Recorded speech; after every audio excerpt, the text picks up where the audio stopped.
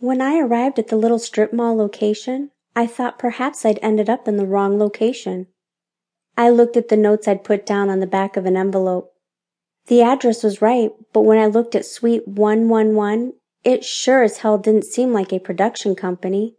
I walked closer and looked closer, and it was only when I was right up against the door that I saw the tiny sign that said OWYM Productions.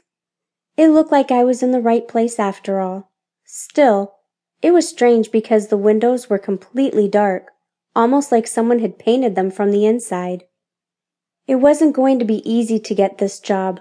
Ultimately, I'd overstated my experience in filmmaking. Sure, I had a degree in film, and sure, I'd worked for a year at a corporate training video company. However, that had been right out of college, and that was 15 years ago. I'd stopped working to raise my twin sons, and after my asshole ex-husband left, I raised them alone. Now that they were doing well in high school, I needed to get out of the house, so a part-time job in production seemed like a good idea. The tiny sign and the little location in the strip mall didn't inspire confidence, but on the other hand, my resume didn't inspire much confidence either.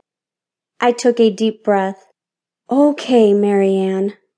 Get in there and knock their socks off. The little words of self-encouragement really didn't do anything to boost my confidence, but they didn't hurt either. So I took another deep breath and opened the door.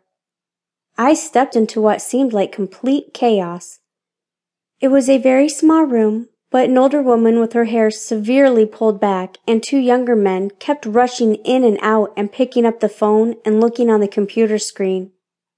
There were two chairs next to a little table, and I made my way over to them to sit and wait.